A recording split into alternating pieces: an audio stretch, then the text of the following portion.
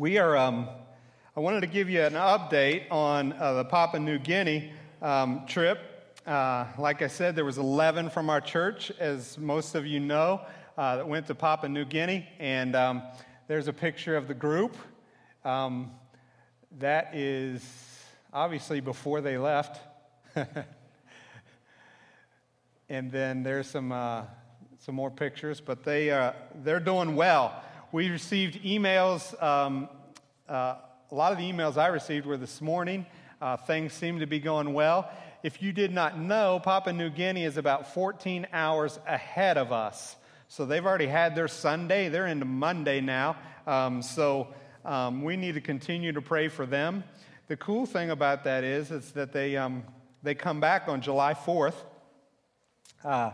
And so they will leave Papua New Guinea on July 4th. And then they'll reach the States on July 4th. So they get to celebrate the holiday twice. Are you jealous? Yeah? I wonder if they took any fireworks on the... probably not. But they're having a really good time. One thing, our pastor texted me about midnight.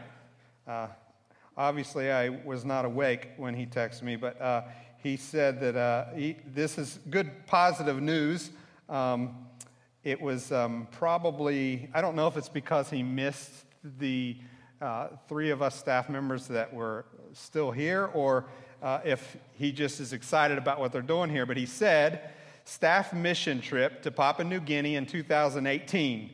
Everyone will go as a condition of your continued employment. Spread the word. So, I thought I would tell everybody that on staff that we're going to Papua New Guinea in 2018 unless we want to find other employment. So I'm excited about that. But I've never had an opportunity to travel outside the States other than we went to Canada for Niagara Falls for a vacation once, but that was before 9/11, and I didn't need a passport. So I've never had a passport before, so this will be interesting for me. I'm excited, actually, because I've never done that, and I've always wanted to go. It's not that I'm afraid, it's just I've never had an opportunity, so it sounds like the pastor is creating an opportunity for us, and I'm excited. I truly am. Well, it's good to be here with you this morning. Also, I wanted to forgot, the youth is coming back from Atlanta. And I had greetings from Nathan this morning via text, Pastor Nathan, and he sent this picture this morning.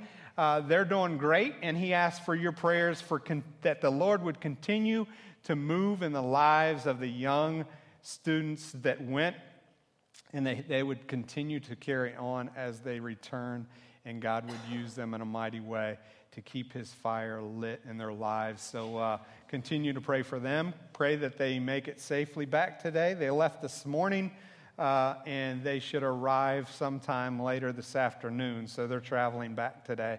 But I wanted to mention that. And I think that's all that until the announcements at the end. Just making sure I cover everything. It's good to be with you today. Usually I'm upstairs with the kids, and so when Pastor asked me to preach, it was probably about in April, I think I've been preparing and asked the Lord to kind of share with me what he would want to say. And it's funny that even in pastors, for those of you that may not know this, even in pastors, the Lord uses, as we prepare to deliver a message, the Lord uses what we're preparing to really impact our lives. And I'll tell you, I have to say that over the last several weeks, the Lord has revealed not only this message, but he has revealed in me anew of things that he just wants to instill in me. And I appreciate that, and I love when the Lord just opens up his Holy Spirit and works and continues to grow. I hope you know that pastors aren't perfect. We are doing our best to survive like you are. We have the same issues and struggles that you do. And so I want you to know that and know that the Lord is really working on me and has convicted me of a few things in this message today. As you sat down and came in, you probably seen one of these. or many of these on your pews. That's a paper tape measure. You're going to need that in just a moment, so make sure you get one and you have it next to you, because I'm going to refer to that in just a few minutes. If you do not have one, look around. There's probably one in front of you or beside you. Smack your neighbor and say, hey, hand me that one. I need one. So make sure everyone gets one of these. You're going to need that in just a moment, but I want you to have that close by, giving you a heads up on that. About 6 years ago, this was 2010, I grew up in the church, and growing up in the church and becoming a Christian from a very early age, I grew up and understood and knew that what salvation meant. And I knew that it was a big deal, and I knew that God saved me and all of that stuff. But about 6 years ago, someone drew something on a whiteboard like I'm going to do for you. I'm sure that they did a much better job than drawing than I do, but it was something that really impacted my life and my understanding about God's salvation and what He does. And it's simple, a triangle. And at the top, the word God. God's always at the top. He's above, and he loves us, and he's watching over everything. He's created everything. And then here, I'm going to put identification. So I'm going to put ID. And then over here is obey. My wife says obey is with an E, not an A. And I says, I did write an E. So that's how good my handwriting is. You can't see my E's from my A's. But so God, ID, and obey. Now, here's the way I understood this, and I'm probably talking to 3 different groups maybe in this room. One might be one, you're like me, and you grew up in the church, and you asked the Lord in your heart, and you were saved at a very young age. And you probably could maybe come up here and explain this a little better than I can, but you know and understand what I'm about to say. There might be another group in here that maybe you're a young Christian, one who just recently came to know the Lord.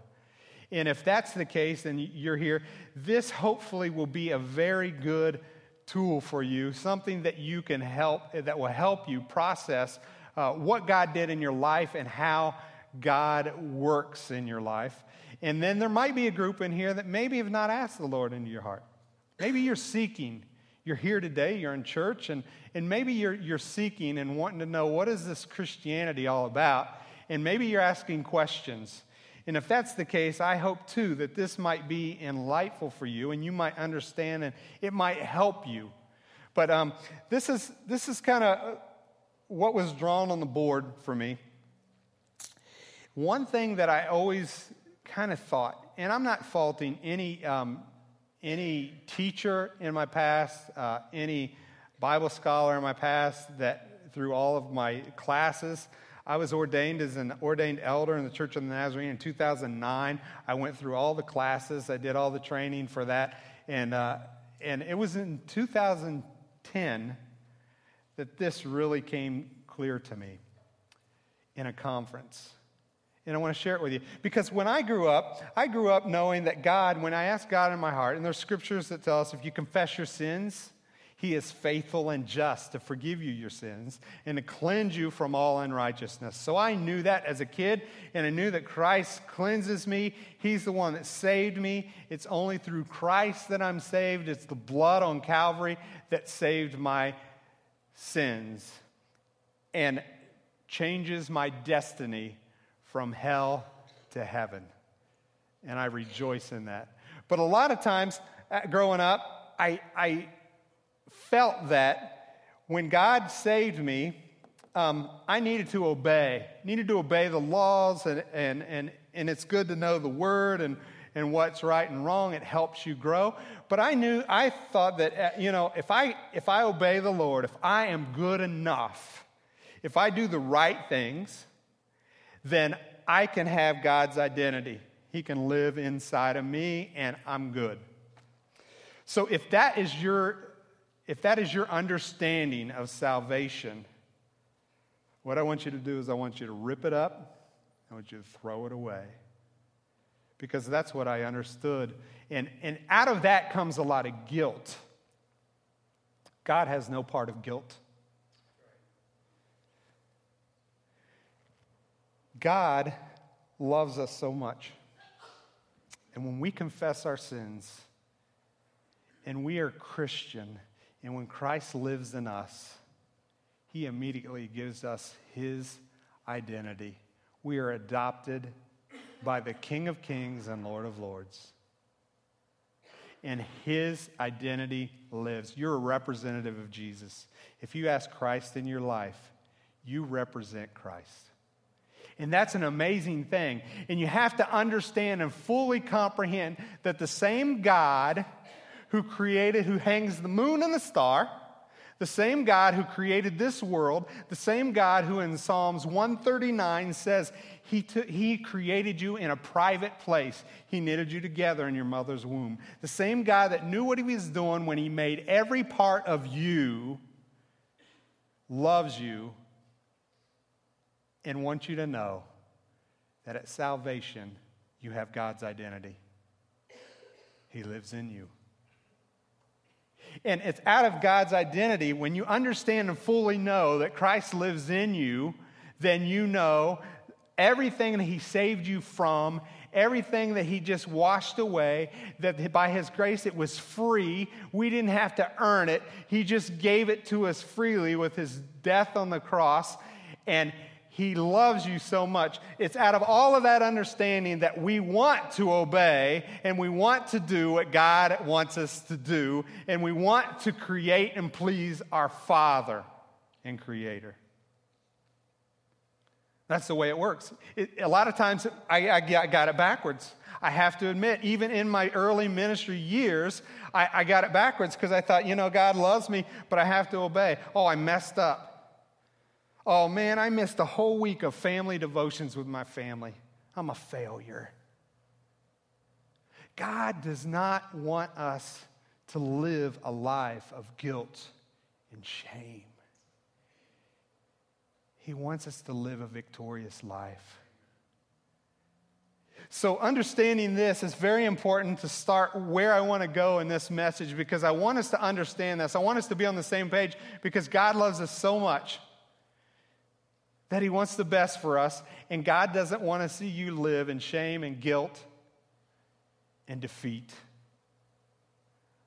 We represent Jesus because His identity lives with us. Even a child got it. There's a story of a 5-year-old girl. Her mother picks her up from classes in the children's department, a lot like here.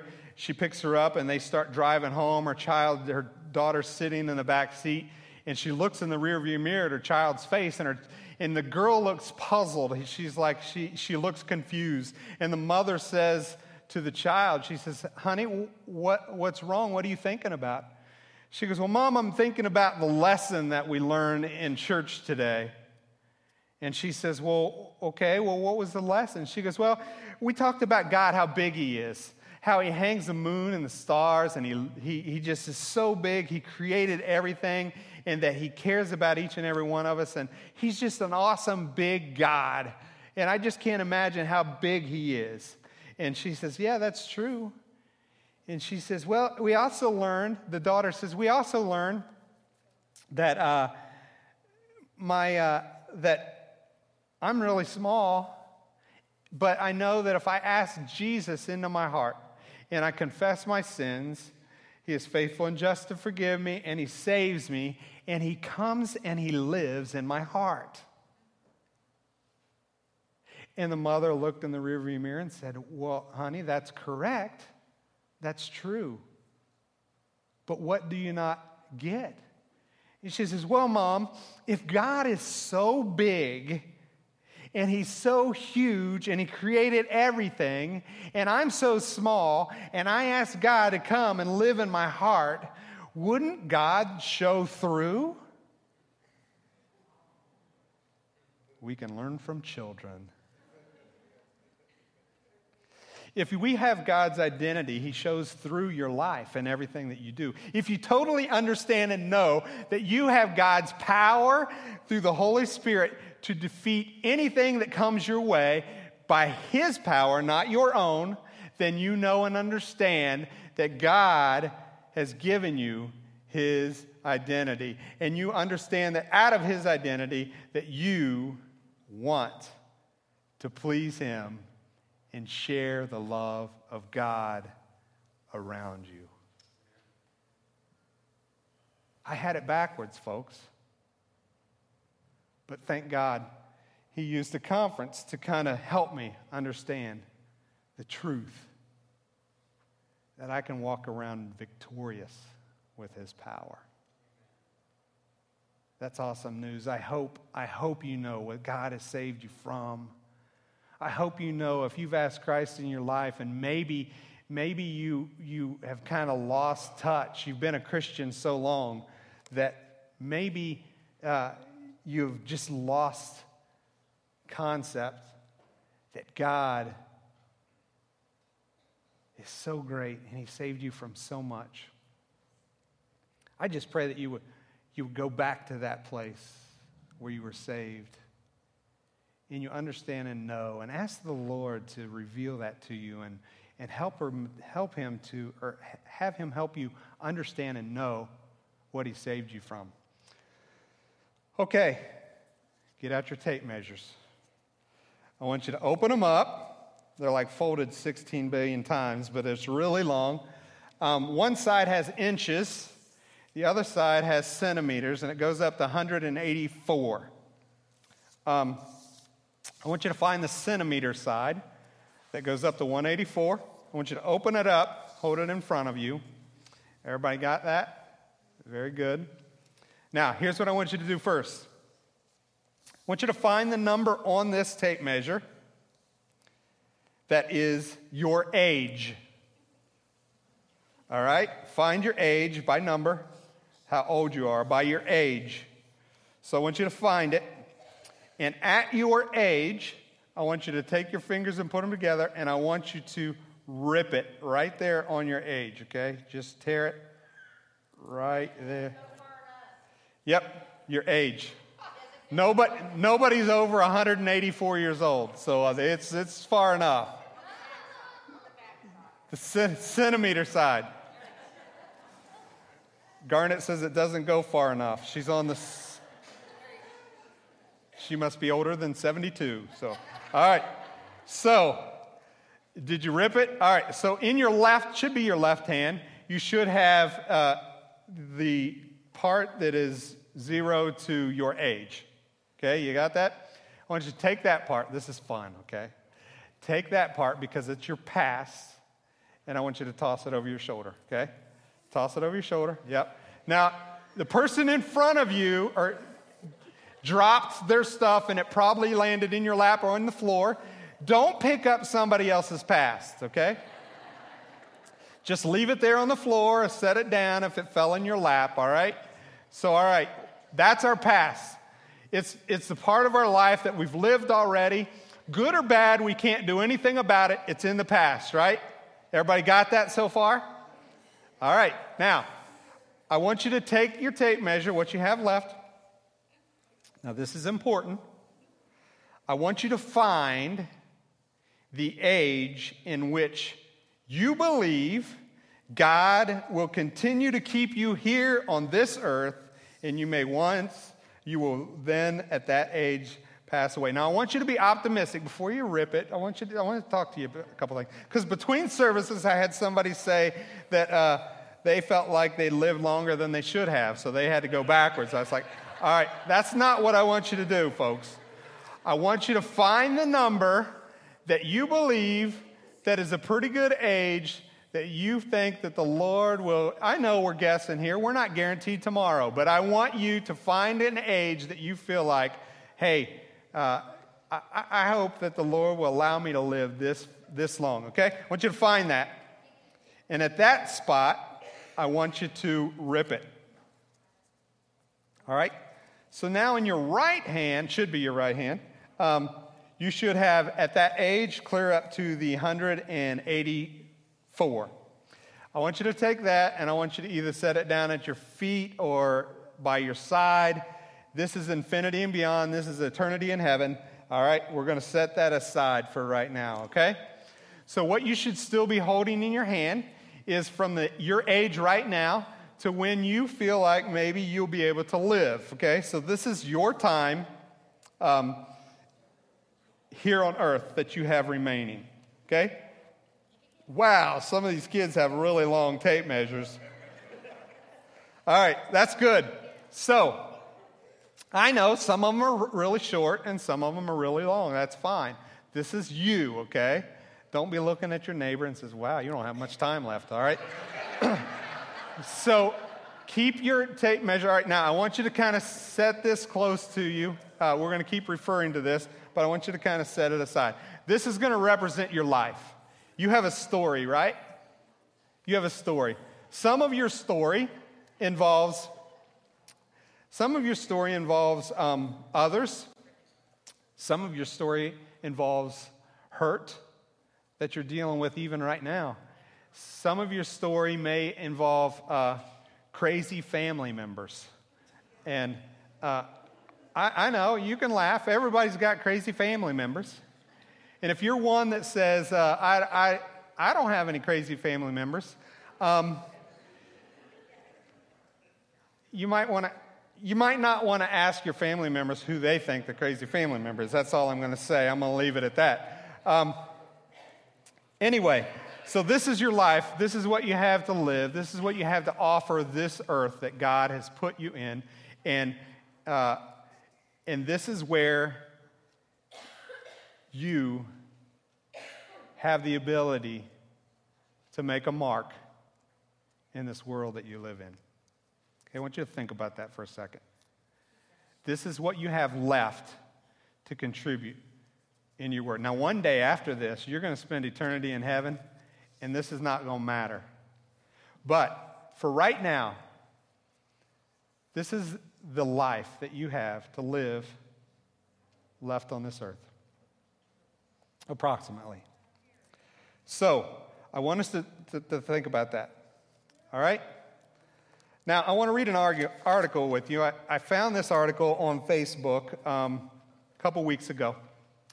Now, this article, I'll tell you, I'll give you some information right now. It's a little disturbing. Okay? It's disturbing. But I want to read it because I want us to understand and know that not everybody views Christians as people that want to help them. And the title of the article is Why People Don't Really Like Christians. And then in parentheses it says, and why I don't really blame them. Okay?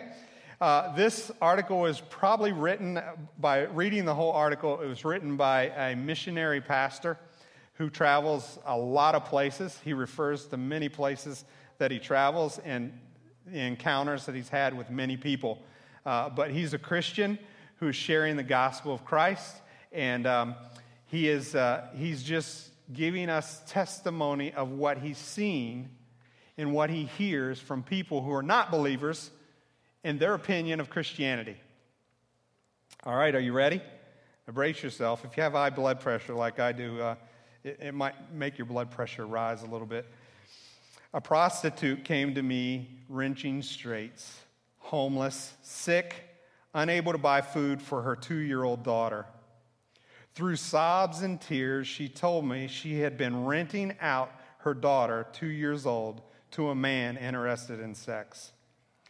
She made more renting out her daughter for an hour than she could earn on her own in one night. She had to do it, she said. I could hardly bear hearing her sordid story. For one thing, it made me legally liable. I'm required to report cases of child abuse. I had no idea what to say to this woman. At last, I asked her if she had ever thought about going to church for help. I will never forget the look of pure, naive shock that crossed her face. Church, she cried. "Why would I ever go there? I was already feeling terrible about myself. I just don't need to be made, you just make me feel worse," is what she said. He says, what struck me about this story is that the woman at the well, much like this prostitute, fled towards Jesus, not away from him. The worse the person felt about themselves, the more likely they saw Jesus as a refuge. Has the church lost that gift? Eventually, the down and out who flocked to Jesus when he lived here on earth no longer are welcome by his followers. What has happened?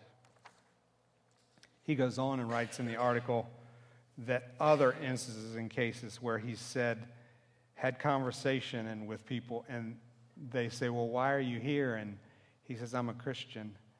And the reaction of some people who say, "Oh, Christians are a bunch of lunatics. It's all baloney." It got me thinking. I read the article because I thought, what are we as Christians? How are we representing Jesus? If we have the identity of Christ, how are we in our time here on earth? How are we representing him? Because in Scripture, we read so many times in the New Testament the story of Jesus and how he loved and how he hung out with people who were drunk and prostitutes, like we're going to read the story of the woman at the well here in a minute, which is an awesome story telling how Jesus reacts to people who are hurting, whose life is all messed up.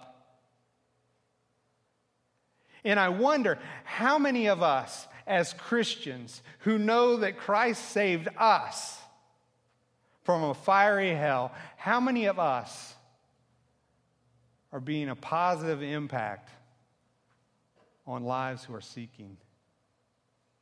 Are we pushing people away from Jesus in our judgment and our reaction? Or are we loving people to attract them to the one who saved us, in which we don't deserve, but God freely gave us his salvation, our salvation through him? This is really a serious thing because I see it everywhere, and I have to say, you're a witness to Christ in everything you do. And I got to be honest with you, when I see what Christian friends of mine say on social media, sometimes I cringe. Sometimes I just want to delete my Facebook account altogether because I cannot stand that people who represent Christ, that know that they have the identity of Christ, what they publish on social media. Politics are big right now. Politics is, everybody has an opinion. I have an opinion. Everybody has an opinion. And politics right now is just destroying Christians that are just totally, they don't even understand and know what they're saying. Because it's not about politics, it's about Christ. Eternity, we're not going to live here forever, in case you didn't know. We get to spend eternity in heaven, and it's our job to point people to know that one day we can go to heaven. We don't have to live in a world where they're fighting over who's going to be president, and this would be a better president than this one, and we don't have to worry about hurt, sorrow, sickness. And I get it. Many of us in here, maybe that's a raw thing. Maybe you're going through the trenches of something very serious in your life. And I get it. I get it. Jesus says that in this world, we will have trouble. He didn't say, if you follow me, things are going to go peachy and everything's going to turn out okay. Nobody's going to die. Life is going to be good. Relationships will be healthy. He didn't say that. He said, in this world, we'll have trouble. And he goes on to say, but I've overcome the world. So follow me. So if we have Christ and our identity is, his identity is in us, then everything that we do should pour out of that. It should overflow, like the girl said. It would shine through. And let me say this, because this is a saying that kind of catchy, and I like it, that I've heard many years ago. If Jesus brought you to it, he will see you through it. Think about that for a second. No matter what you're facing, right now it might be hurt. If Jesus brought you to it, he will see you through it. See, we got to understand that we have Christ's identity. And I get it. You have opinions. And let me tell you something. I'm not one up here to tell you that I got it all together, because I am an opinionated person, okay? And if you ask me privately, I'll tell you my opinions. But you know what? That's not what it's about. I'm not going to get in a argument with someone about my opinions, but when that opinion doesn't really even matter in the scope of things, because one day we're going to leave this earth and we're going to spend eternity in heaven. It's all about my attitude, and can I be a Christian that points people to Jesus, not to the world? So people on the outside sometimes look at Christians. What do they think when they look at you? What do you post on Facebook? Is it things that are uplifting and encouraging? I want to show you two scriptures. One's found in Psalms chapter 34, verse 12.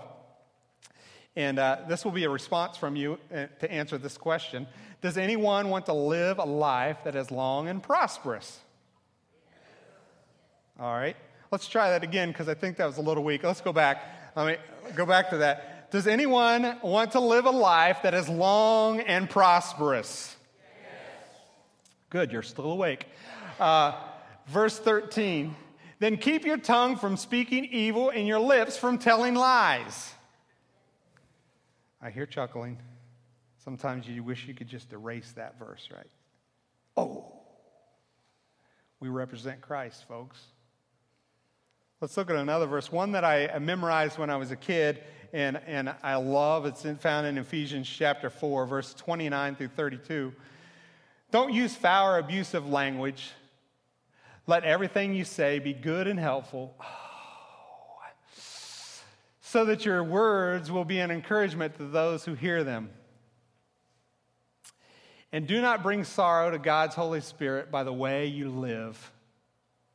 Remember, he has identified you as his own.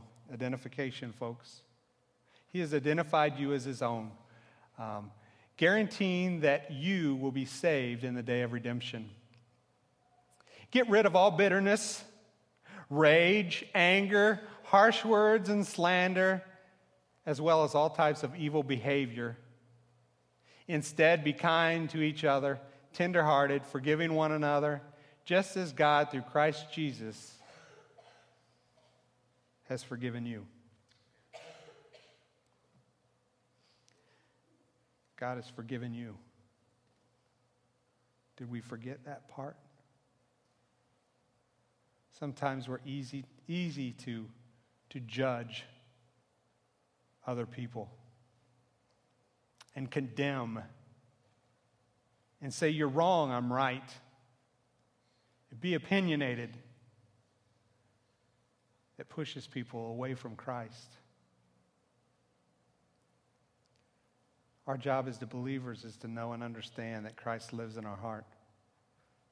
His love shines through our very veins. He gives us the fruits of the Spirit. It's not us. I don't think I have any of the fruits of the Spirit on my own. A lot of times I'm just thankful that the Lord allows me not to say what I'm thinking in my head. You feel that way sometimes? We represent Christ. If you are a Christian, know and understand that. I can't express that enough, and I know I'm repeating myself, but I want you to understand, if you fully understand the identity of Christ, it's a joy to obey. It's a joy to encourage another. You know that if you encourage other people, people want to be around you? Well, some of you, that might not be a good thing. I'm an introvert, so I don't like when people are around me, but it's a blessing. If you haven't tried it, man, just try going a day and encouraging everyone you see. If something negative comes up, say, no, I'm going to be positive. Try to look for the best in people, because that's what Jesus did. Which leads us to our story in John chapter 4. The first 40 verses, or first 20 verses.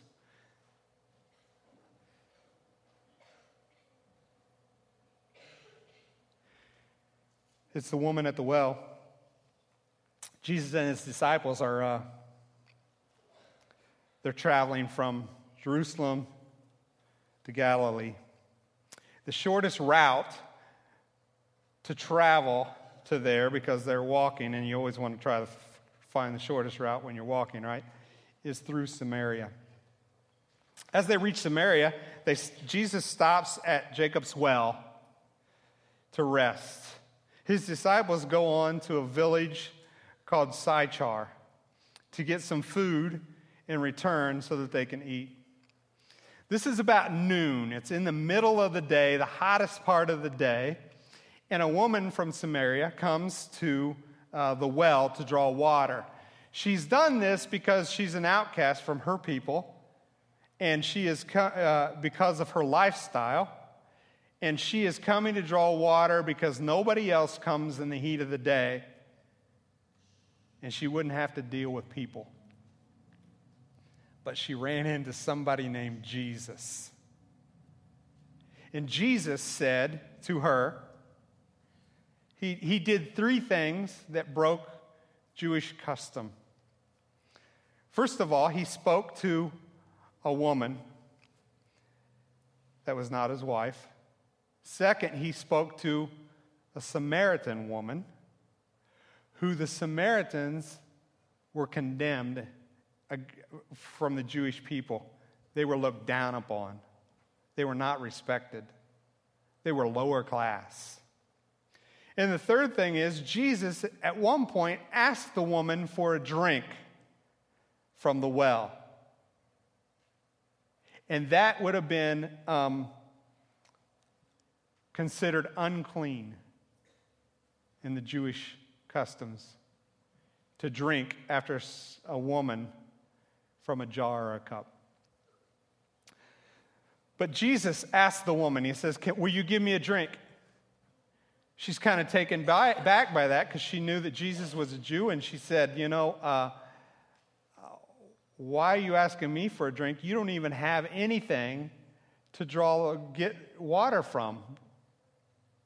And he says, well, if you only knew the water I can give you, because if you drink this water, you're going to be thirsty again, but the water I give you is eternal life. Living water. The woman was kind of taken back by that and wondered why. What does that mean? And then they started talking about, well, first Jesus says to the woman, I know your past. I know that you've had five husbands, and the man you're living with now is not your husband. So he revealed to her her sinful past. She's shocked by this. And she comes across talking about how she worships, and Jesus and her talk about the styles of worship. And then the woman at the well, who is just totally taken back by this man named Jesus, says, well, one day we're waiting for the Messiah. And one day when he comes, it's going to be great because he's going to save us. And Jesus tells her, I'm the Messiah you're looking for.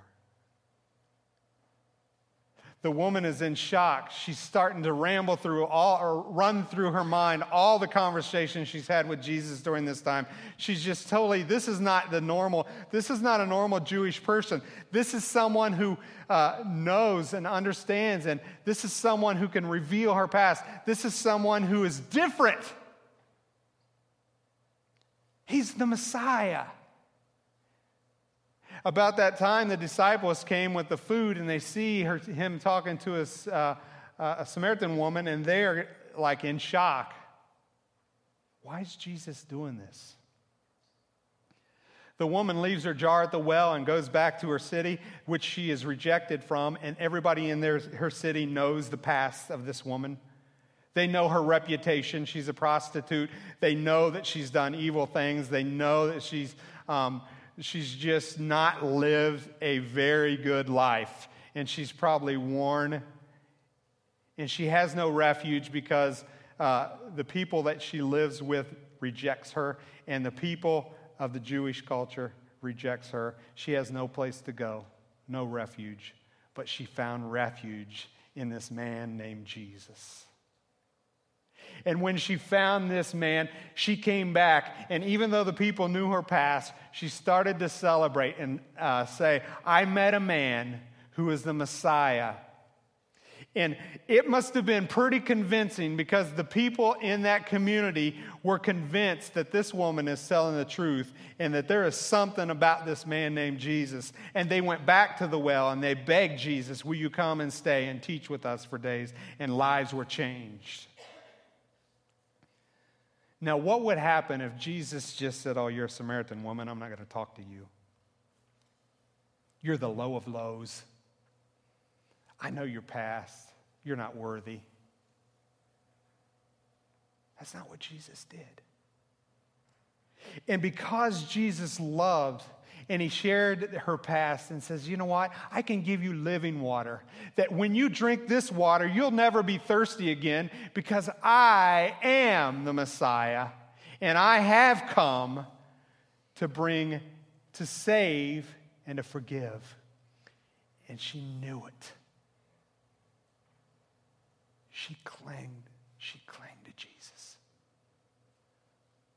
I'm wondering, as a representative of Christ, as Christ living in us, and as we're overwhelmed by what he's done in our lives because he saved us, I wonder how many of us can say, I want to present God's love so much. I don't want to reject anybody. No matter what your past is. No matter what you look like. No matter what you've done, I know that God can save you. Because just like you, Psalms 139 still applies. That person that you see, he knitted together in a private place. He created that person just like you. He has a plan for that person. They've gotten confused with the plan. They maybe don't understand it. But are we pushing those people away from Jesus? Or are we drawing them to him, just like when Jesus did? All of the people that have a sinful past came to Jesus. So this article that I read, there's a lot of truth in it. The church is you. You know that, right? The church is you when you go to work on Monday. The church is you when you talk to your neighbors. The church is you is when you're typing something on social media. The church is you when you're talking to your crazy family members? What do they see? Do they see Jesus? Do they see the Redeemer? Are they wanting to ask you more questions because you're so attracting?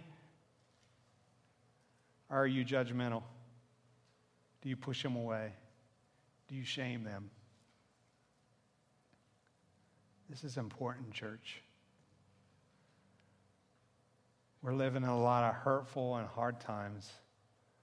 A lot of people are hurting out there. And I got to tell you, I feel I fail in this so many times. Sometimes I just don't know what to say when people are hurting. Sometimes it's uncomfortable and it's awkward when I'm around people that are not like me, and I can't find the words to say.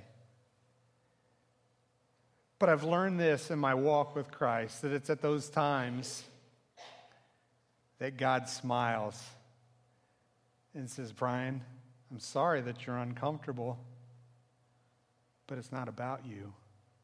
Allow me to give you the words to say.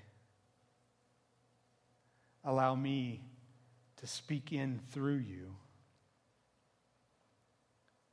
Allow me to show you how to love, because I don't know how to love people that are not like me.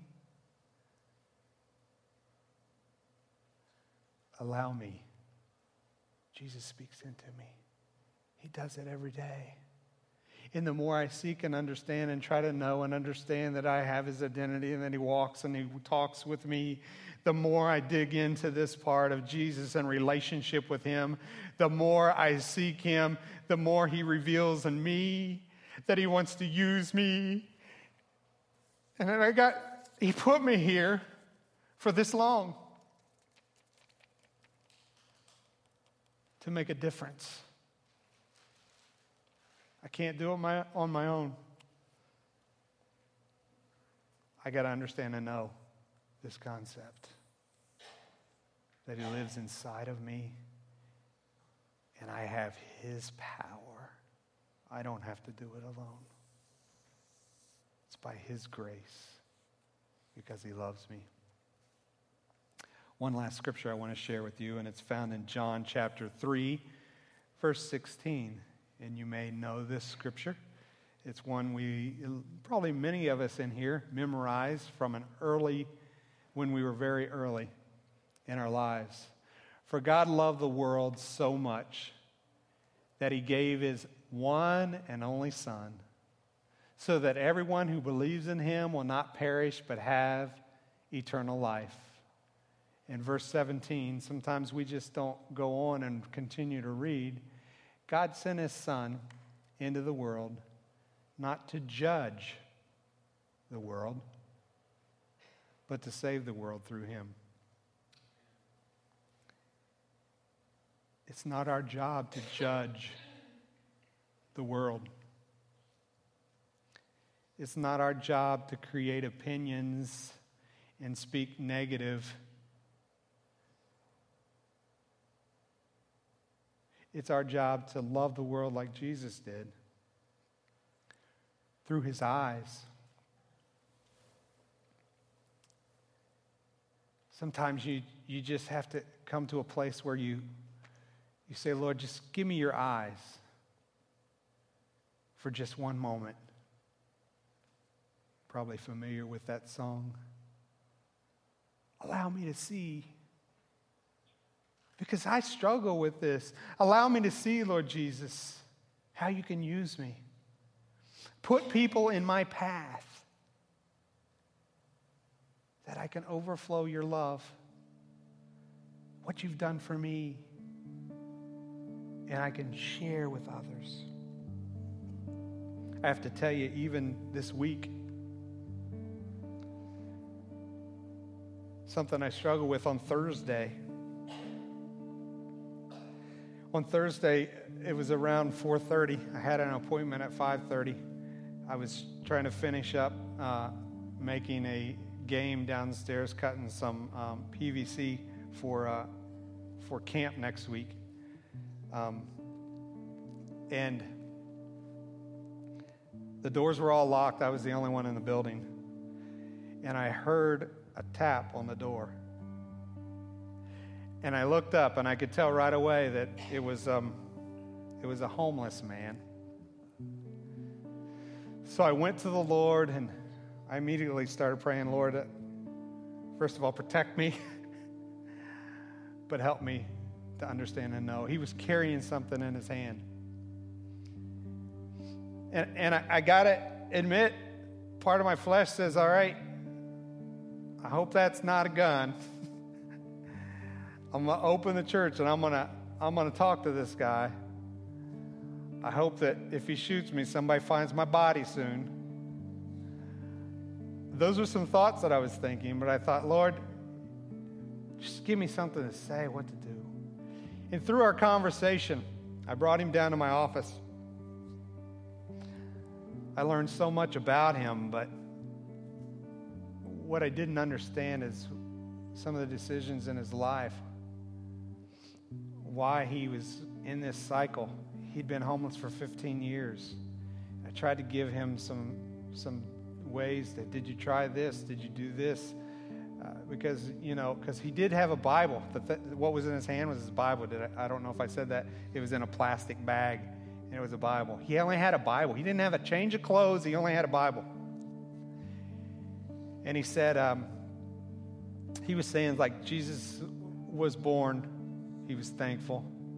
A lot of the things he said didn't make sense. A lot of things that he shared, I didn't understand, I can't relate to. So I didn't know what to do. I didn't know how to help him. He was wanting a ride to Yellow Springs. And he wanted me to pay for a hotel night for him to stay in. And so I didn't know what to do. I didn't know how to help him. I didn't know if I should pay for the hotel or whether I shouldn't. I didn't understand. I didn't know. I says, all right, I can give you a ride to Yellow Springs. I was like, that's no big deal. So we got in my car, and we started to head to Yellow Springs, and he noticed in my rearview mirror I have a which direction we're going, and he says, we're going north. I was like, yeah, Yellow Springs, it's north. He's like, I wanted to go south. I need to go to Lebanon. It's like, well, okay, Lebanon south. But I really don't have time to take you to Lebanon and get back. I have an appointment at 5:30. He was like, okay. I said, so what do you want? Do you want me to stop? He says that he was going south. He didn't know where he was going. He was just going to go south. And I kept saying, man, my heart pleads for you because you're lost. You don't know where you're going. And I tried to figure out a way. He already knew. He knew a lot of things about the Bible. He was saying positive things. And I thought, how do I help him? And I ended up saying, do you want me to turn around and go back? He says, no, take me to Yellow Springs. I'm like, okay. So I took him to Yellow Springs, and I took him downtown, and he said, this will be fine. He thanked me many, many times. He kept calling me Pastor Brian. You're so nice. A lot of people aren't like you. You were nice to me. Thank you for being so. He's a very polite guy. I asked him, how does he survive with clothes and meals? And I gave him a couple waters because it was hot out, and I just didn't know how to help him. So, folks, I struggle with this. I can't really tell you more of the story than that, but that was it. I dropped him off in Yellow Springs, and I don't know where he is today, but I know that God wants us to be a light to those people. And it's part of the times I struggle with, how do I help someone that's not like me? And you might struggle with that too. Maybe not. Maybe you're all extroverts and you like everybody and you do everything everybody asks you to do and everything's good. But for me, that's not my comfort level. But I know that God allows me to be stretched even when I'm out of my comfort level, because he loves me and he wants me to share the identity of Christ that's in me. I hope you gain something from this morning. This has been passionate on my heart for many weeks. But I just want to wrap up by saying that if you refer to your tape measure, this is what you have on this life. In this life. How are you using it? Are you being an encourager? Are you sharing the love of Jesus? I hope so. Let's pray. Lord Jesus,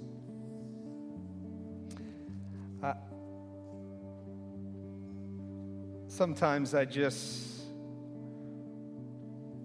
don't know what to do and what to say. But I want to just thank you. In those times of weakness, the times that I have no words, it's you that gives me words. It's you who works through my life, because I can't do it on my own.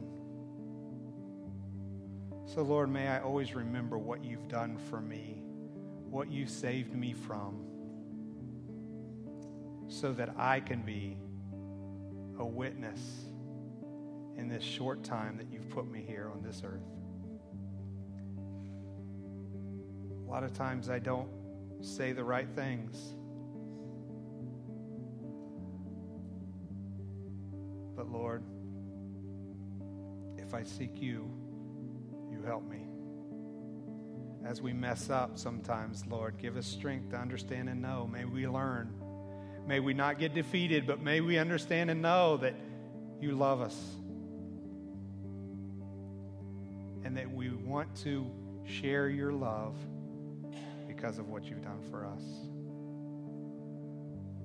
We give you praise, honor, and glory for everything. And it's in your holy, matchless name that we pray these things, the name of Jesus. Amen.